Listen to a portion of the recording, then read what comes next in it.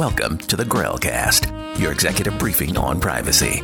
Top-line privacy insights from the voice of your peers.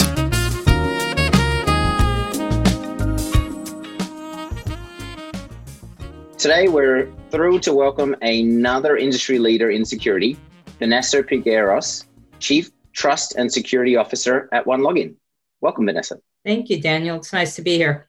Yeah, like I said when we first spoke, really impressed by your background. I feel like you've covered so many different industries. Perhaps you want to just give us a bit of an intro to get us going? Sure, yeah. I have been in, as you mentioned, many different companies. I think I'm on company number 13 in my career.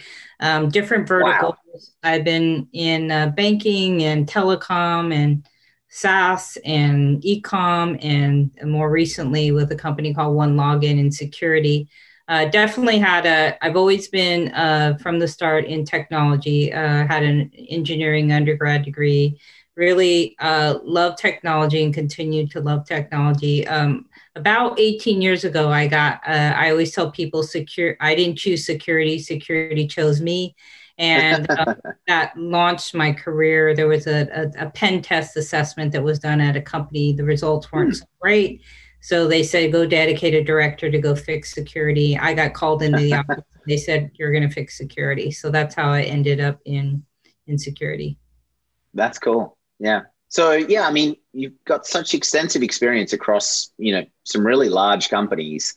A few that sort of come to mind that stood out for me, DocuSign, Expedia, AT&T, among just many, to your point. How have you seen the landscape evolve and, particularly perhaps over the last 12 months, given the digital transformation that we've seen so quickly?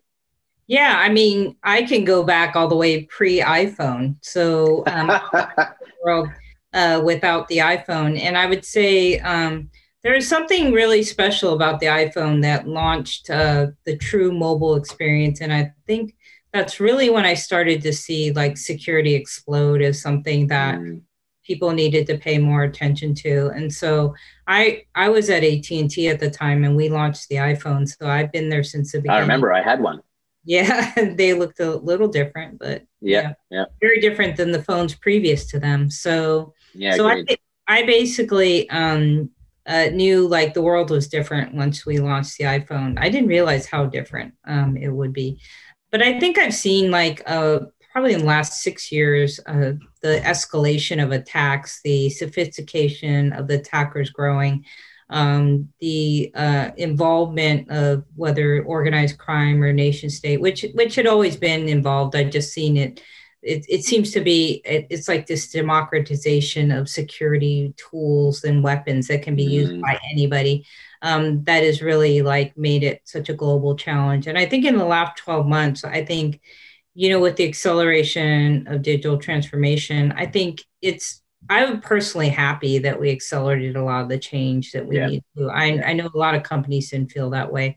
But with that acceleration of change, I think companies have realized how far behind they were in some cases, as well as not having the right talent to necessarily manage that acceleration of technology. So it's not simply just a tool. It's having the people who understand how to really run those technologies and operate them. So, but I think overall, we needed that shot in the arm of, no pun intended, with the vaccine.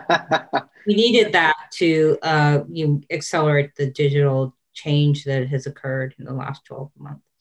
That's an interesting perspective. I hadn't even considered the iPhone as sort of the catalyst there, but you're probably right. That changed the way we operate with our phone and became the starting point for a mobile generation, really. Like the phones prior were pretty primitive, really. Yeah. I remember trying to have to type in a text message on the keypad. And I think the Europeans did it way faster than the Americans never caught on to that. And thank goodness the phone came in and saved us. But yeah, I think so. Yeah, I remember all too well my Nokia, and I'm glad I have an iPhone. Let's put it that way. Well, cool. Yeah, I mean, shifting gears a little bit, right? I think, we were talking about just before this, sort of the interplay between security and privacy, and how some teams it's all under one roof and other teams they're, separated. We'd love to just get your sense, like what you see across OneLogin customers and just your peers. how you see security teams sort of engaging in this field of privacy. Yeah, I think initially when security, well, first of all, Europe is far much mature around privacy than the US. And GDPR, there was laws even prior to GDPR that were focused on privacy. So I think we're playing catch up in the US. I think when GDPR first hit, it was pretty much handled by the legal teams, and I think that really missed the point of true privacy, which there are a lot of operational elements of privacy that legal teams simply don't understand or aren't involved in. So for me, there's this real strong line between legal privacy elements and then operational privacy elements. And I think where all the real meaningful stuff happens is on the operational privacy elements. And I think when you look at the operational privacy elements, it's like, where is the data stored? How are you securing the data? Can you delete the data if a customer asks you to delete the data? Do you have the mechanisms in place to do that in an automated and scalable way? These are things that I think you have to have your technical teams thinking about. You have to have the people who are designing these systems be thinking about privacy by design.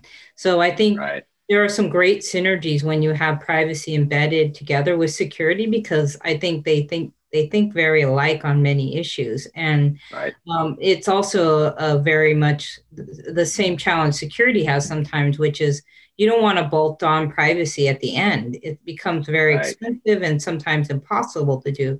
So you really have to hit privacy on the upfront processes similar to you as security. So I think there's a lot of similarities there, even though the people who handle privacy and the people who handle security seem to not always want to mesh together. But I think that they have more in common than they do than they have differences. And so I have personal responsibility for both those functions in my team, and it's worked well. They complement each other. They can help each other.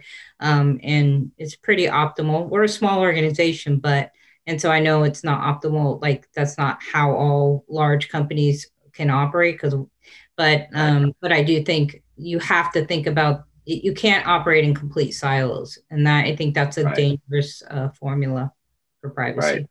Yeah, interesting. I think being on the vendor side, would love your commentary on our next point here, which is just there's obviously this trust movement, and we'll talk about this more as we keep going. But how do you see trust as a competitive advantage? I mean, it's in your title today, right? There are people who choose to mention trust, and there are folks that are just looking at security. And I feel like trust is the path of where we're going. How do you see that in perhaps your peers and also perhaps customers at OneLogin? Yeah, I mean, trust is a very difficult thing to, first of all, how you gain it, and then it's a little more clear how you lose it. So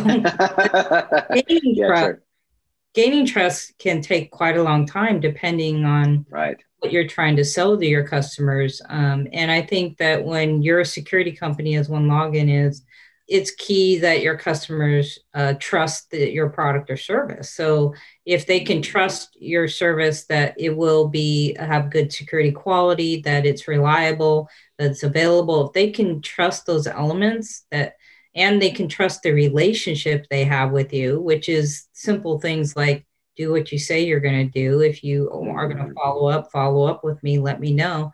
And so it seems like, that's all like not really very interesting technical stuff, but it's about human relationships. It's about managing those relationships, and your products, they enhance or they can destroy that relationship depending on how good they are or not.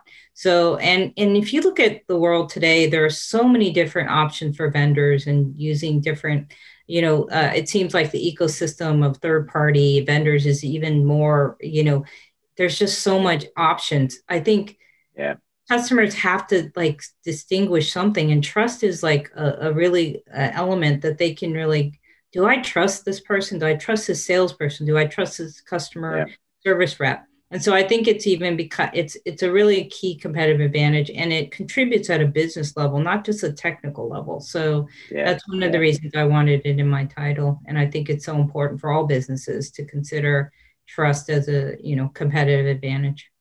Yeah, that's It's really compelling. I hadn't entirely thought through it at a human level. That's really what you're trying to achieve first, even before you touch product, right? I think we so often go to product as like, do you trust the product? But to your point, do you trust the person that you're interacting with first? That comes before you even see the product. Yeah. So yeah, that's an interesting point. Also, Daniel, if you have trust, if you make small mistakes, your customers will tend to they'll give you a little bit of flexibility. If they are not clear they trust you and you have a small mistake, they might just say, that's enough. It's just proving, it's proving to me that I don't want to do business with you. So it's also a sustainability element, having that trust allow you to take a few long-term relationship. Long-term, yeah. Yeah. Yeah, that's interesting. So as we go into the rapid fire round, so we've got the next couple here. I always love to ask folks, especially on the vendor side too, just, the information sources that you're reading about every day as sort of a security pro. What are those resources? Perhaps just like your top 3, if you will. And where do you go to learn about privacy? Like, are there any sources that you see as a trusted source, pun intended? Maybe you want to share a few with us today? I have a little bit of a broad kind of perspective on this. So being a board member on some companies, I do look at the NACD Director Daily, which you have a subscription to, but it does talk about very broad topics and elements around business. And cybersecurity is a huge element, and privacy is a huge element of topics that you read on that. So board members are starting to see that. SC Media Cloud Security is another one that I look at. There's also this bulletin we get daily. I don't know if it's paid for, but it's called Smile on Friday, and it's a summary of all the things that have happened. And I haven't seen that one. Yeah, for privacy stuff, I do go to the IAPP.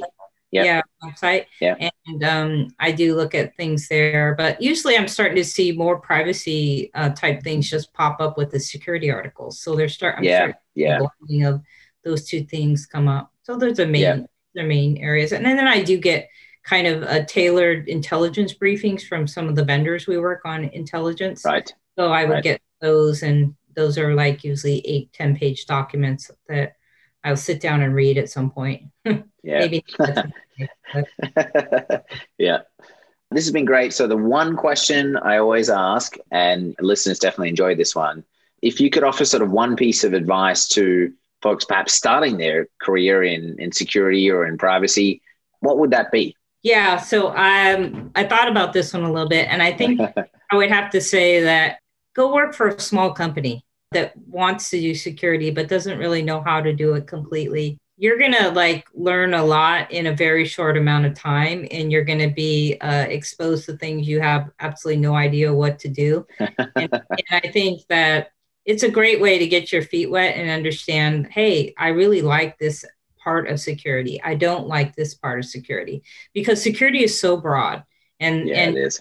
Compliance related stuff, you could do detailed technical stuff, but part of it is discovering what element do you really love. And then once you figure that out, you start diving deep into that particular element. And once you dive deep, you develop your expertise. Mine happened to be network security. And then you're able to branch off into leadership and doing other kinds of things. But you always have to have a core area you're really strong in, because you need that credibility with people that you work with and people that might be working for you. That's so interesting, your choice of words there, of just finding something that you love. Along the way, that's the thing that I've realized around development and employee development. If you find out something that you really enjoy doing, even if you're not really that good at it, you'll figure it out because you just enjoy doing it. So it's just an interesting point that clearly you found too.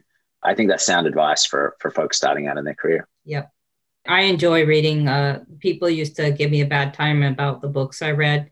And I'm you're reading a technical book, you're reading whatever. And I'm I actually like it. But I enjoy this. But